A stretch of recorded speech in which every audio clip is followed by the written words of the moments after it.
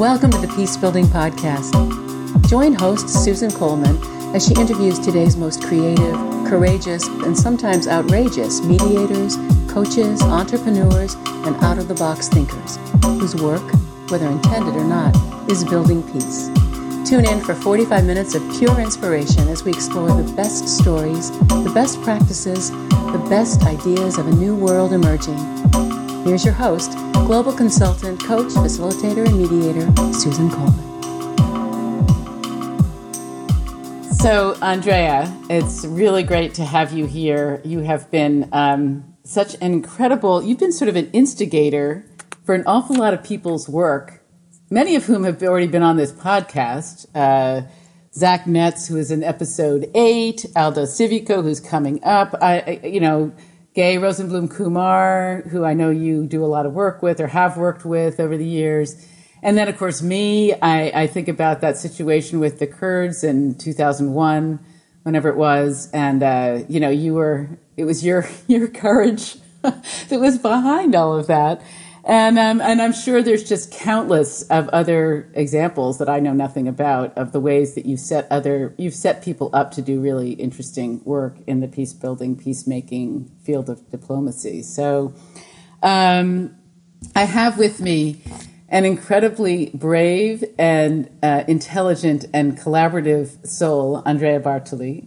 Thank you. And I'll just say a little bit about you. You know, I'm obviously going to put your bio up along with the podcast, but at the moment, Dr. Bartoli is at the Seton Hall, the School of Diplomacy and International Relations. He's the dean there, and he's an international conflict resolution expert. Has been at Seton Hall since 2013. Before that, he was at George Mason University University School for Conflict Analysis and Resolution. Where I came to know you was at SIPA, the School of International and Public Affairs at Columbia University. And then I'm just going to pull out a couple of other things. I mean, there's so many things on this bio. I recommend to people to take a look at it. But you have worked for 2 decades on 4 continents, and you've served as the permanent representative of the community of San Egidio to the United Nations, and maybe you could say a little bit about that if you want to. I'm going to give you in a second some space to do that. But you've worked in numerous peacemaking and peacemaking processes, including Mozambique, Guatemala, Algeria, Kosovo, Burundi, the Democratic Republic of the Congo, et cetera, and then in Burma, Myanmar, in East Timor, in Colombia, in the African Great Lakes region. It just goes on and on. It's really a very impressive bio. And you're from Italy originally, right? I am.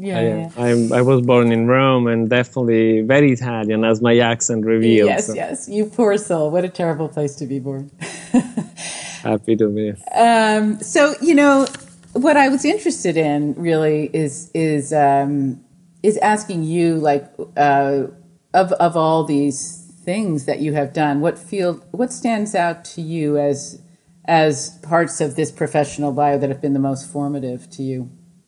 So I would say that certainly is Mozambique. The experience in Mozambique is the most formative one, is the most important one, in many ways the model of anything that I've done afterwards. And it's very important for the listener to realize that in the Mozambique peace process, I was just one little piece of a much larger process that was clearly led by the Mozambicans themselves, who decided to ask the community of Sant'Egidio to mediate a 16 years civil war to its end. So as a young member of the community of Sant'Egidio, I ended up serving the community mediation team in its relationship with the United Nations and the United States. Came to New York several times, was asked to launch and staff and run the office of the Committee of Sant'Egidio in New York so that we could monitor the implementation of the peace agreement that we were negotiating in Rome. And then from that vantage point started this reflection on the Mozambique peace process, on peace processes in general, on peacemaking, and so on. So I think that it's very important to realize that between 1990 and 92 is when all this happened, 2 years and a half of the negotiation of the Mozambican delegation in Rome. And after that, after my coming to the United States, there is this flourishing of Andrea as somebody that has something to say about peacemaking, about the field, about conflict resolution, and so on. So you grew a lot in that process.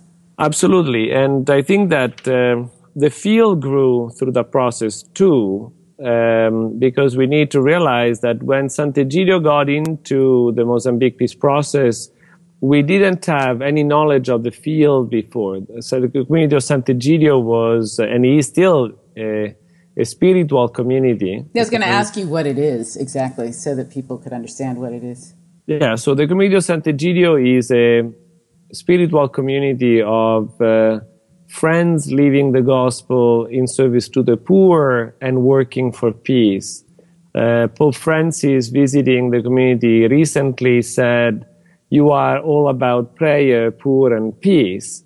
And the 3P, that became so relevant for us, were a gift of these almost 50 years of life together. The person that started the community is Andrea Riccardi. He started the community in 1968. I joined in 1970. So I've been with the community more than 45 years. Mm-hmm. And the community is not a conflict resolution organization per se. It's an organization that simply invites people to take their interiority seriously, their responsibility seriously. It takes the what? The interiority? The interior life? Interior life, okay. yeah. Their interior life seriously, and their responsibility towards others, towards the poor especially, so that many expressions of this vocation, of this way of living, found themselves in areas that have been tremendously relevant and important. So the community has been at the forefront of work against the death penalty. It's been in the forefront on the work for registration of birth, for kids all over the world to be registered when they are born rather than neglected or abandoned. In many countries you have a large percentage of kids that are never recorded. You don't know that they are born. We had significant work done against HIV/AIDS, especially with mother-to-child transmission and things of this sort. But peace was one of the areas where the community became relevant, encountering the need for peace. So I think it's a very important realization, because in many ways you have a becoming, you have a development, you have a movement from potentiality to actuality that comes when you encounter a challenge and you say, okay, what do I do in front of this? And it was the Mozambique experience? Yeah. Exactly. Before that, we had some other moments and occasions. Prior to Mozambique, for example, we had a very important encounter with the crisis in Lebanon, in the Bekaa, and Christian's family were dislodged, and the community organized some talks between the leader of the Druze, Jumbalad, and the patriarch of the Melkite Church, Maximus V. So the beginning was really the response to a need of somebody. And the construct for us that was the most important one was friendship. The person that was asking was a friend in need.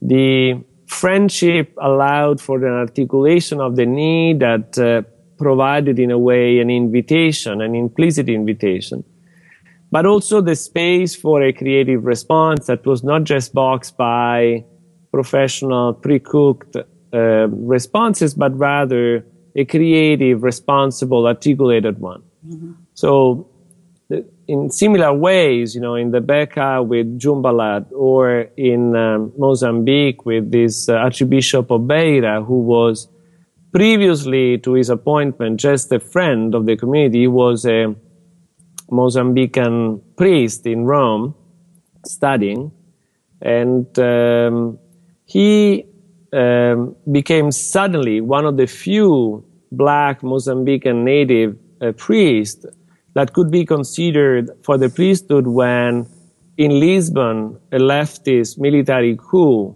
led towards a decolonization process that was very hastily done. And the church had the possibility of changing a century-old policy of having only white Portuguese bishop in the colonies to a post-Vatican II policy of having black, native, African bishop in an African country. Mm-hmm.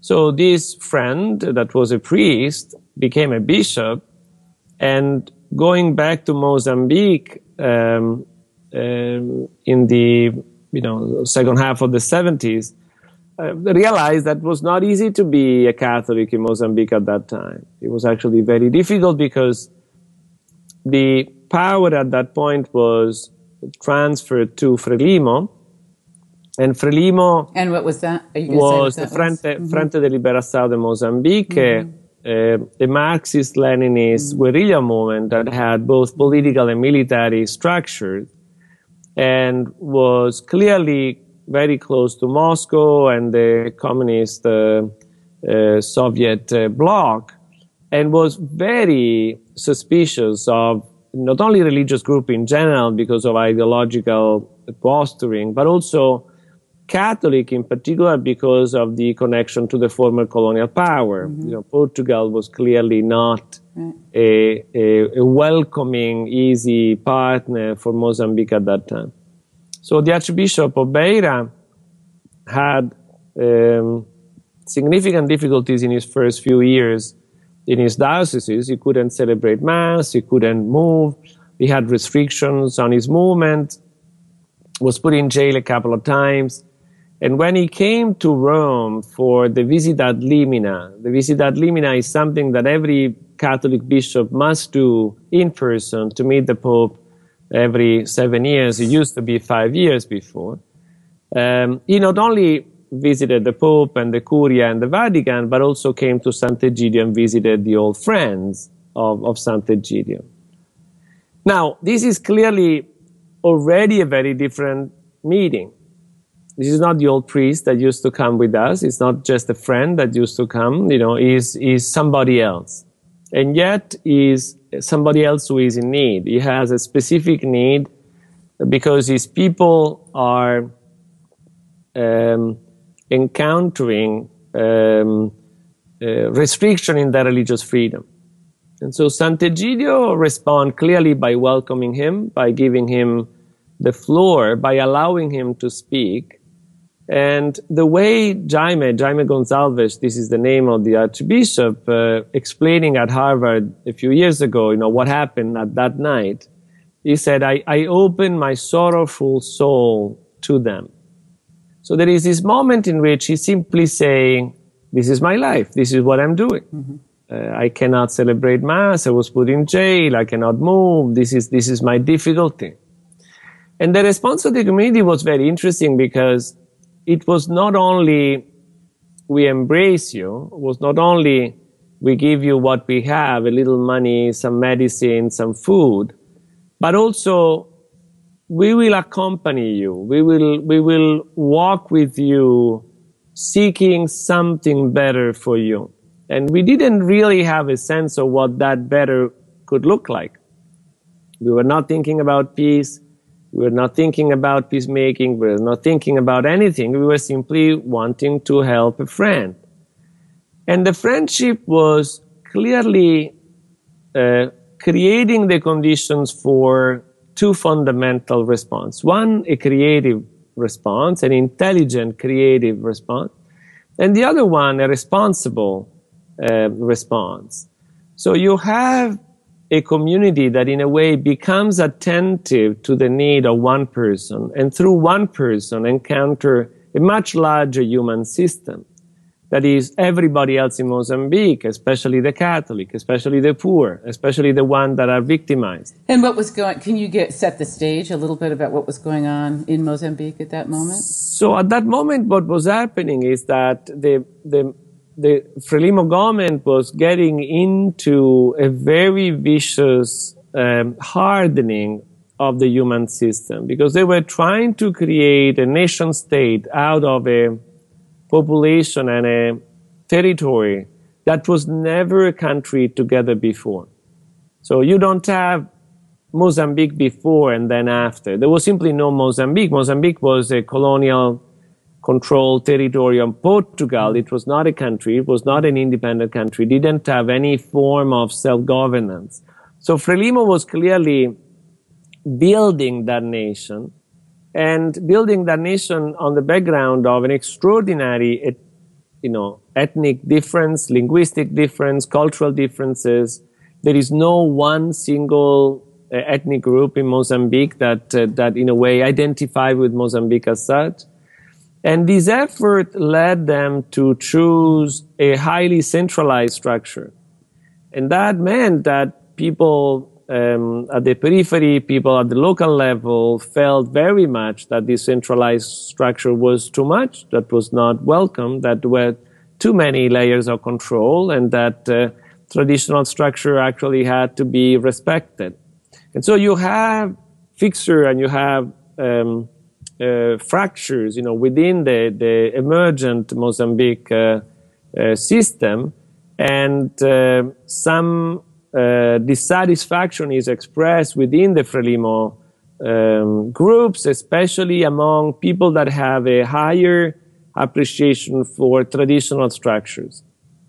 And so Mozambique enters into this paradoxical looping of contradictions that are self-reinforcing, in which the government wanted to unify the country and therefore, proposes a centralized structure. The centralized structure marginalize local actors, disempower traditional actors, and the traditional actors and the local actors actually move away even further from the central administration. Central administration start calling them enemies and adversaries and so on, and then start having violent response, trying to control the system, and vice versa.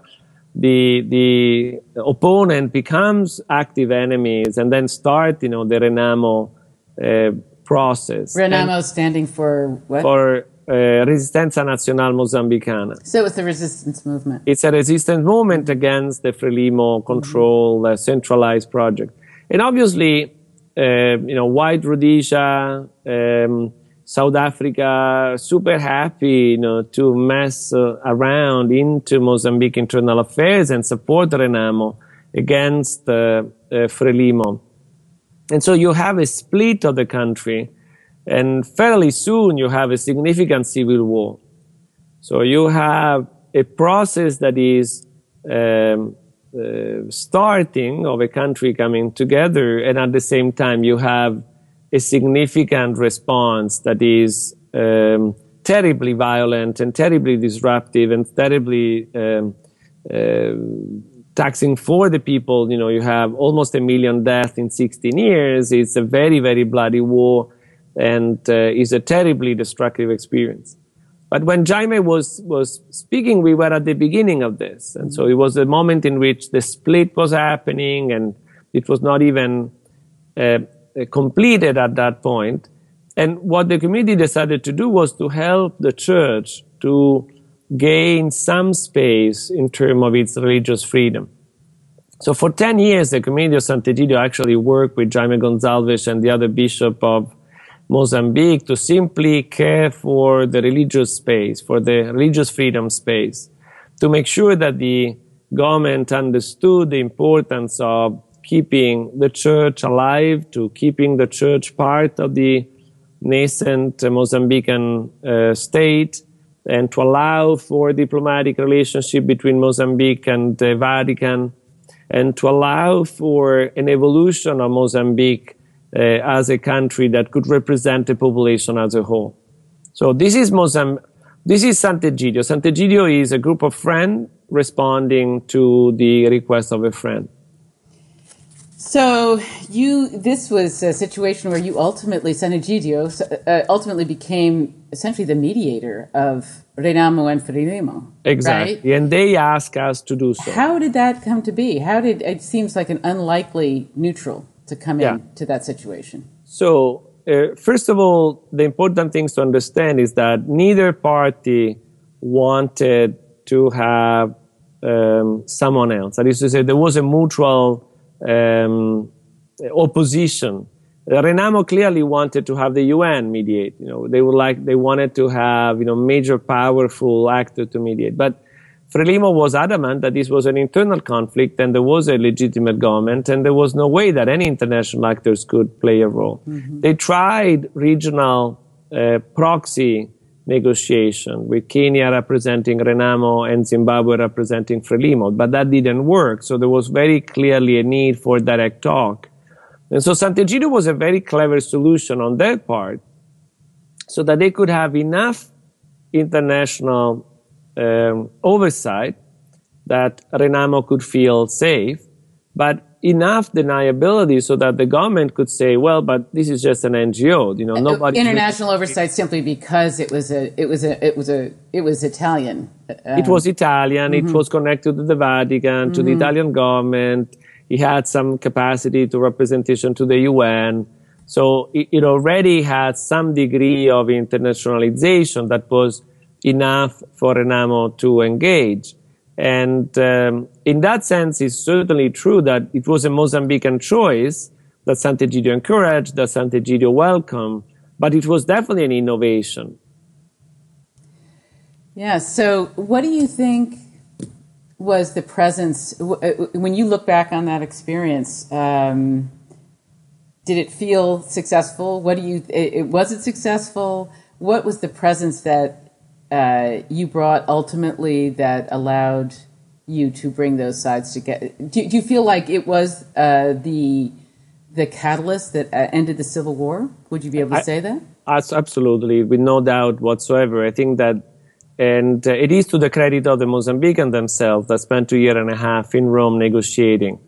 And the Sant'Egidio team was clearly helping them to come to terms with the need to really establish Mozambique as a constitutional country, as a country that was in many ways negotiated.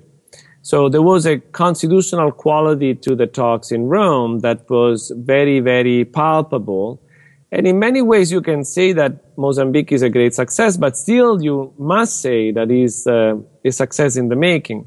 Mozambique is now actually confronting the possibility of a new civil war, of a new violence, of a renewed tension. And I think that think back at the experience in Rome is extraordinarily important because Rome was the proof that lasting state building requires political ingenuity, requires political creativity, requires an investment that is constitutional in nature, that allows for the representation of the interest of all. Sant'Egidio was clearly able to serve that process and beyond, and has been present in Mozambique all these years and continued to be very committed to Mozambique, very concerned about Mozambique, always in touch with everybody.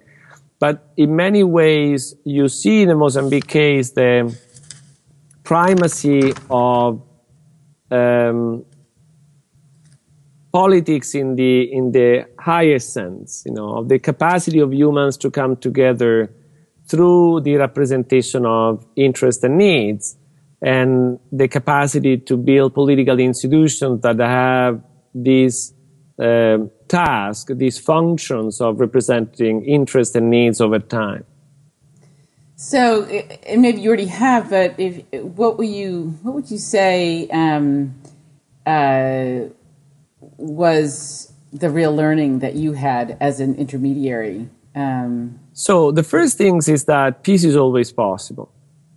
And this must be repeated over and over again in many, many, many difficult situations where you do not see the possibility of peace. But Mozambique encountered, sought, struggled with the possibility of peace after 1 million deaths on a population of 10 million people. So you have a tenth of the population dead. You have an incredible mass disruption. You have 5 million refugees and internally displaced people, half of the population outside the country. And in those conditions, you are able to imagine peace. So if that was possible in Mozambique, I say, it's possible in Syria, it's possible in Afghanistan, it's possible anywhere. So I think. And what did you do, Andrea, yourself personally to send that message? Do you remember holding that message? What actually happened? Yeah, so the first thing that was very important in that process was actually the use by the founder of the Community of Sant'Egidio, Andrea Riccardi, in his opening remark of a line by Pope John the 23rd that says, "Seek what unites, not what divides." It's a very simple rule. It's a very simple discipline. Seek what unites, not what divides. And that simple sentence ended up in the joint communique. I'll be happy to send you a copy of the joint communique signed in Portuguese by all the members of the team. And you see this in the document. And this becomes an ethos. So this becomes a guiding driver of the talks. So peace is not only possible, but in a way, peace requires a certain discipline. Peace requires a method. And the method is I need to self-control myself.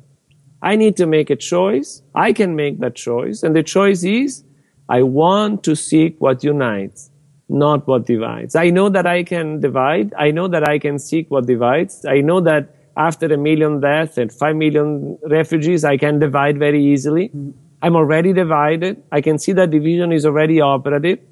But I can actually see the power of reorienting myself towards a possibility that even if remote, is clearly there.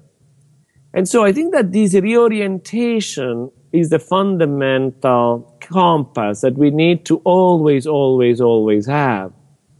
Is this reminder that it is really like a compass. It doesn't really matter for the compass where you are in the world. The compass is always telling you where the north is, because the field, the magnetic field that, that the Earth has.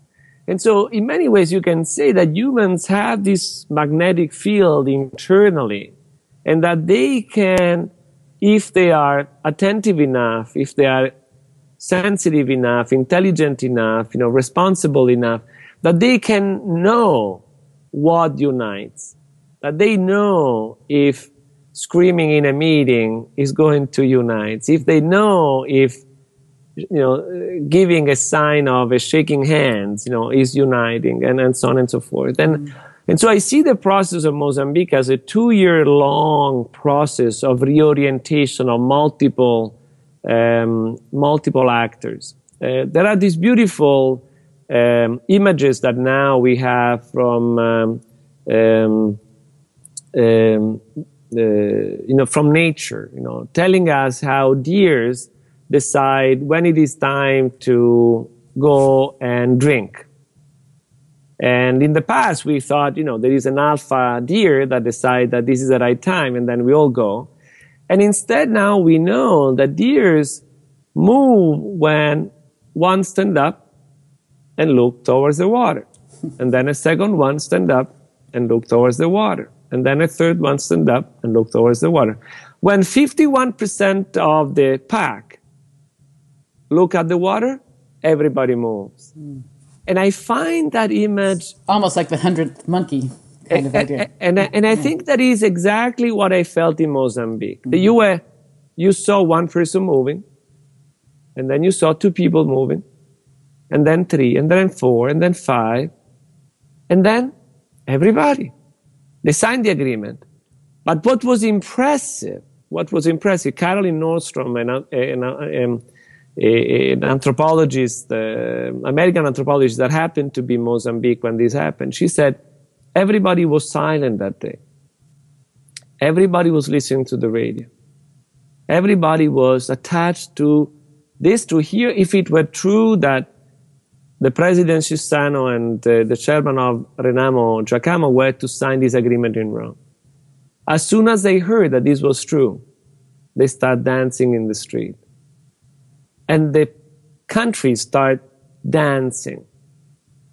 Now, I think that people need to hear this, that peace came to Mozambique because people started dancing. Didn't come to Mozambique because the UN came. Didn't come because you had a commission of inquiry. Didn't come. It came because there was a sudden restructuring that was complete and profound and credible and genuine between the leadership and the people. And both the leadership and the people at the same time said, peace has come. We will hold the peace that we are seeking together. We don't know exactly how we are going to divide the government. We don't know how we are going to do the elections. We don't know how we are going to do this and that. But the fundamental reorientation of the country from war to peace came that day. Seems like there was almost like an intentionality that started with one person and then grew one by one by one. And I think that this is exactly why I feel that the study of the Mozambique case is so still in the making, so profound. As you know, Peter Coleman sat me down for 2 years to tell the story that I'm now telling you in 45 minutes. And the reason of all those conversations was that he needed to understand how it's possible that human systems that are clearly disruptive, clearly controlled by enmity, clearly controlled by violence, suddenly can restructure so profoundly. And I find that the Mozambique case is just phenomenally fruitful if we pay attention to it. Because as you said, we see the importance of one person at a time. The peace process is not invented. The peace process is very concrete. It's one person, and then another one, and then another one. Really speaks to the power of each of us to make a decision. I definitely agree completely. And I think that I'm very grateful to the people that danced that day. You know, at the same time, you know, immediately after, we were looking at what So was I'm happening. not sure I get that completely. The decision had already been made, or it was in the air, and then people started dancing, and through their dancing, they were conveying what they wanted. So what happened was that we were supposed to sign the agreement October 1st, 1992 in Rome. And then there were 3 days of crazy negotiation. Giacomo didn't want to sign anymore. Chissano was there. Nobody knew what happened and so on. It was really very difficult. And then finally on October 4th, the agreement was signed. And so this was announced, you know, one day after, one day. Everybody was sort of there and not there at the same time. It could go in all directions. It could go that this was another failure, that this was actually not the peace that everybody was waiting for, or it could actually be true. So when it did happen, and it was broadcast live on the radio from Rome, people believed that this was actually true, that what was happening in Rome was actually the ending of the civil war, the beginning of the peace, the fact that the leaders did come together, and even though they could not be in Rome, everybody was in Rome. The whole Mozambique was in many ways witnessing this moment of peace coming to Mozambique through the signature of the agreement in Rome. So, Andrea, this really sets you off on a whole professional path. Absolutely. Exactly, because I participate in this and I witness this.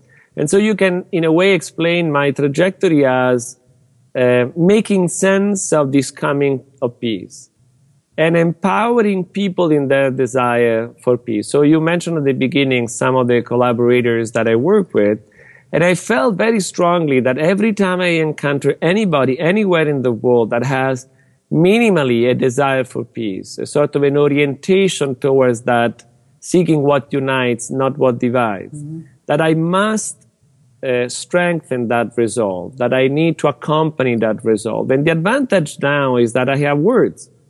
I have images. I have stories. I have these wonderful stories that you alluded before about PUK and KDP, the two warring factions in Iraq, Kurdish factions, controlling two different parts of the territory that was snatched away from Saddam Hussein, and yet fighting each other on the ground, and then coming to New York to try to find a way to work together.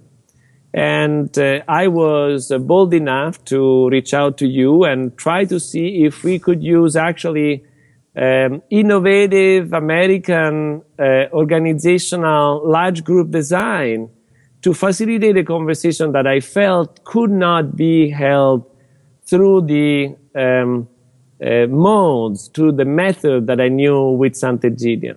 And you suggested open space that to me was nothing, was just a sound. I didn't know what you had in mind. I didn't know what it was. And I must say that I went into it with great apprehension because I was... Oh, you did. I always felt like you went in with a great faith, and I was always amazed that you did that. And I think that was partially because I felt that you need to be bold in order to explore, and you need to offer opportunity for people to explore possibilities that were not available to them. And as you know very well, that session was incredibly fruitful, even and especially because we allowed them to do whatever they wanted, including taking, large space, go shopping, do whatever they wanted for a large amount of time.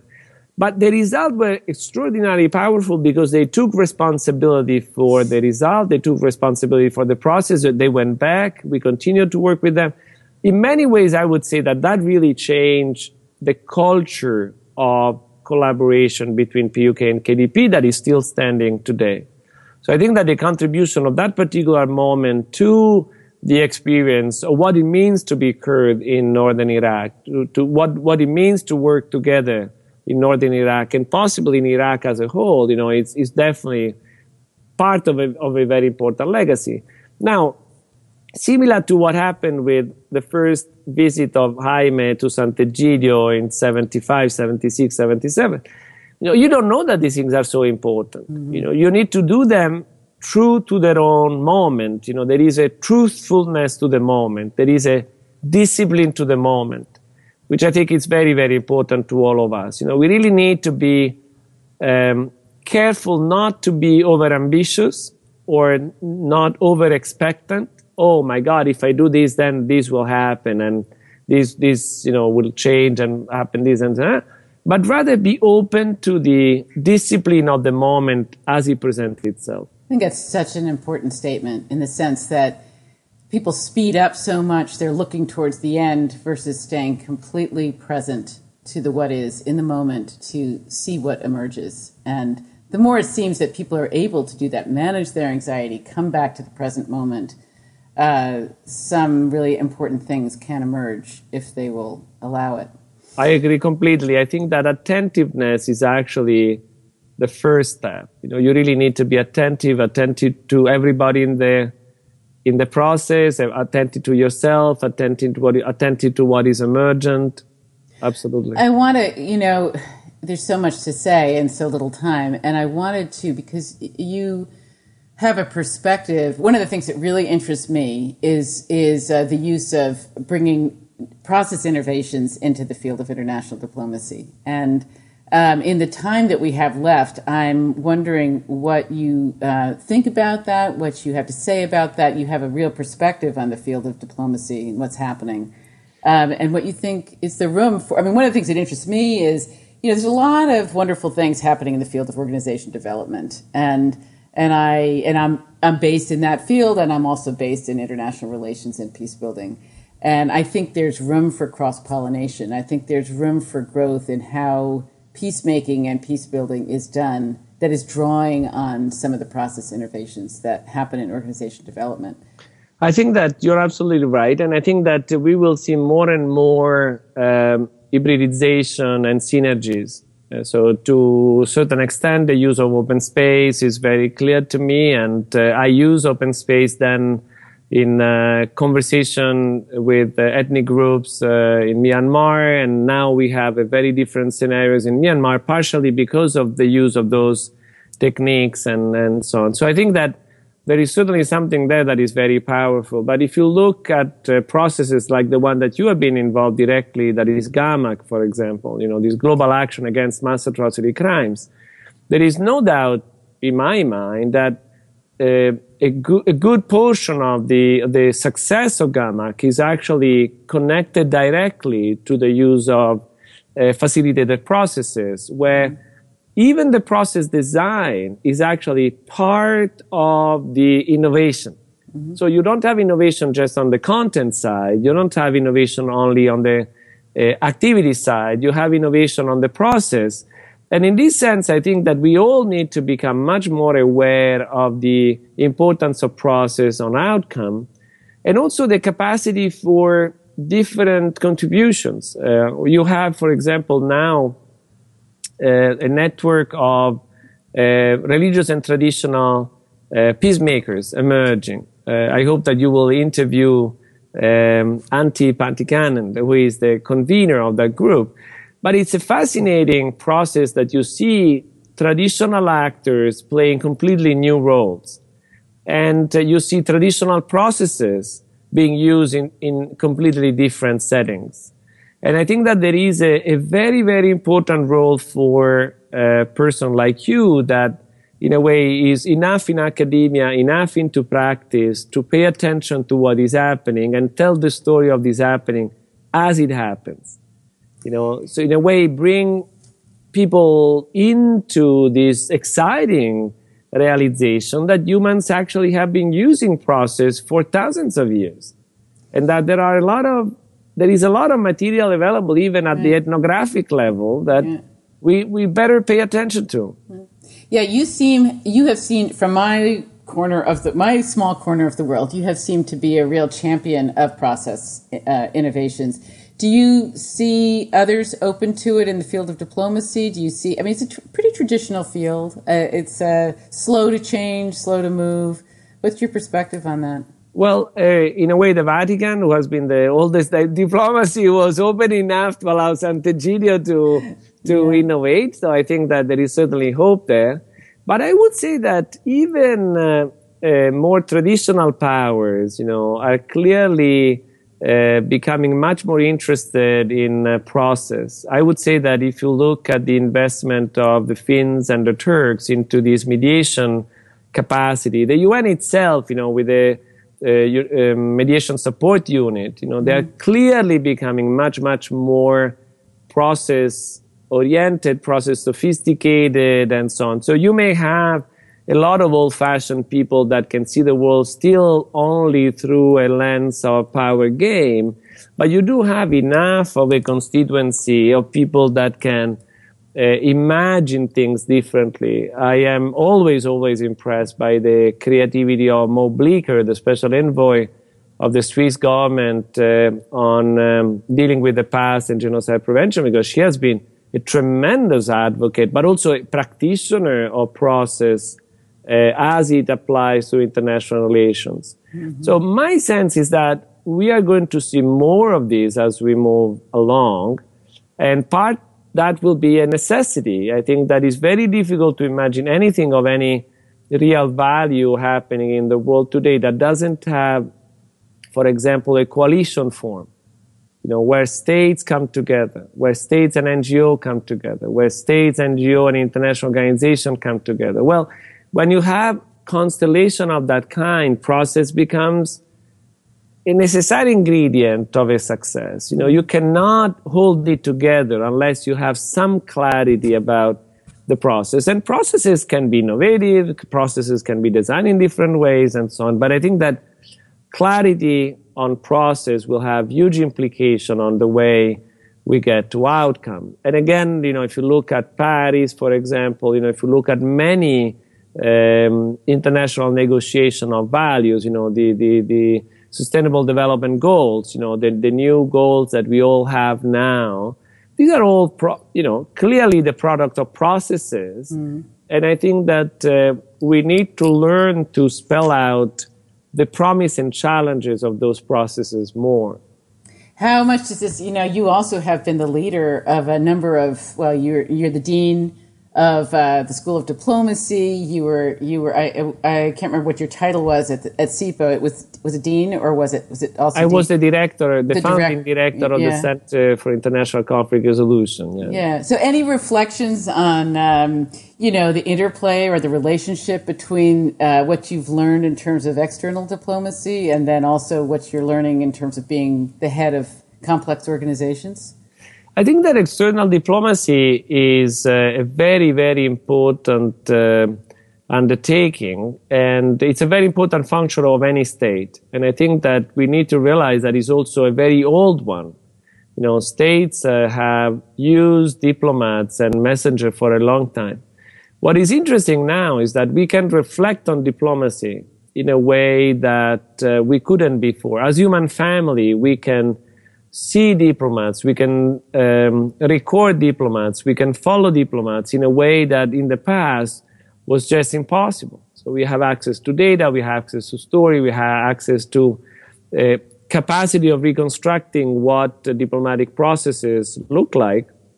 And for example, we discovered now that it's very, very, very common to have intelligence community deeply involved in any negotiation of value.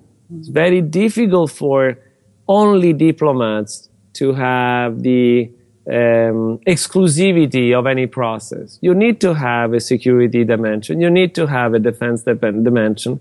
You need to bring about actors, even within each state, that do understand what the new process is revealing. But anything in terms of the relationship between your internal job and that's why it's so interesting, is because then obviously you realize that you actually have to have an internal diplomacy. You need to bring the United States government together. You need to bring Italy together. You need to bring the United Nations together. And so, as an academic studying these processes, this is very fertile areas of studying diplomacy in the making. Diplomacy needs an emergent nature, the diplomacy as it is happening as we speak. So, Andrea, in the last few minutes that we have, I wanted to ask you what makes you most hopeful, and also let you say anything else that you'd like, but that's just interesting to me. I would say people. People make me hopeful because I met people in very difficult situations, and it's always heart-lifting to see them alive, even in those circumstances, and seeking way out, seeking solutions. I really think that the human spirit is much stronger than war, much stronger than violence. I think that violence and war are both mistakes. They are collective mistakes. They are the mistakes of not applying yourself to the discipline of seeking what unites and not what divides. I think that there is a fundamental error in being violent to others, which is clearly a violation of your own humanness, of your own being human. So what gives me hope is really the capacity of people to rediscover themselves as people who are alive and can be better, can be freer. I find the work to bring peace about fascinating, because I find that it's always in the making and never done. And one of the things about being an intervener in a complex system for me as a process person is I'm always thinking about the compelling vision. Like if you have a compelling vision, you can get there. It's a little bit like what we were talking about, the intention. And around peace, I'm sure you've heard, plenty of people have this association with it as being there's an association of it being boring, potentially. Your vision for, we have so explored as a species what violent conflict looks like, what destructive competition looks like. We haven't really explored what could be in terms of a more peaceful world. And I'm curious about your vision of what that could look like. I think that there are many communities that try their best and try to have that contribution to a peaceful world. I think that the existence of peaceful human societies is well proven, and there is clearly a significant difference if you are living in Switzerland, in Sweden, or in Somalia. They have all names, but very different quality of life and very different expectation of life and so on. And a lot of that has to do with the capacity of the human system to represent the interest of everybody. Sweden and Switzerland are very diverse. They are not homogeneous societies, and Somali, in many ways, are much more similar than Swiss and Swedes. But I think that the challenge for all of us is to learn from one another and learning from our own experience. I think that Somali actually will need to teach all of us, how you can live together after deep and protracted pain. And I think that we will need to learn from one another how to listen to one another and remember one another's pain once, that moment of war and violence is over. What did you see in Somalia? What are they teaching? What are they showing us? Well, I think that there is a perseverance, there is a resilience that is very important. And I think that it is very important for us to remind ourselves that we are never us in isolation. We are always the son of somebody, the daughter of somebody. And I think it's important for us to conquer this collective identity of being human, not necessarily against others, not necessarily against you. And finally, Andrea, for people that are starting out, that are more young in their careers, for those who are really interested in either being peace builders, process people, anything, how do you think people can best use themselves to create a more peaceful world? I would say take yourself seriously, locate yourself properly where you are and start really thinking what you can do now, today. You can do a podcast, you can do a research project, you can do an intervention in your school, in your workspace, you can do intervention in your community, you can learn, you can study. There is a lot of things that you can do yourself, and I think that that's the beginning, I would say. The second one is watch out for your capacity for violence, but that may not be apparent to you in your language, in your choices, in the way you do things.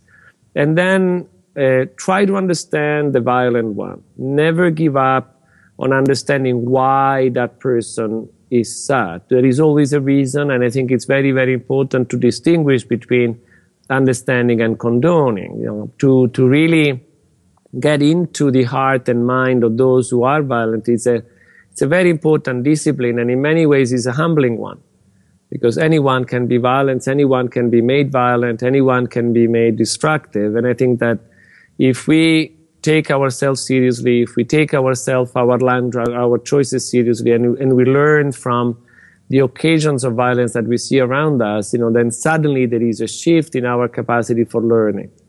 Peace must be learned. Peace is not just something that happens. Peace is a choice. Peace is a struggle. It took a while to Mandela, to contribute to peace in South Africa. I think we need to remember that a lot of peacemakers were killed. Isaac Rabin was not, killed by anybody, and Martin Luther King and Anwar Sadat and all that. But I do think that it's important for us to say, do yourself, commit yourself to something long term. And don't be afraid of life commitments. Mm-hmm. Don't be afraid of doing it. Don't necessarily leap into making money or making profit or making a career first. Really have this more as an orientation, an attitude. And then the job and the work and the other things, will work out. Well, thank you, Andrea. I really appreciate your time, and I hope to. There's a lot of other things that we could have talked about, but I really appreciate hearing more about San Egidio and the whole Mozambique story, because that has it has been a very seminal story, and one that has created an awful lot of other things that has followed. So, thank you. Thank you very much. Bye. Thanks for tuning into this week's episode of the Peace Building Podcast. Check out thepeacebuildingpodcast.com for show notes and for more great information and resources. We like your feedback, comments, and suggestions. Please email them to susan@thepeacebuildingpodcast.com. And join us again for next week's episode for more great thinking, innovations, and ideas to take our planet to the next level.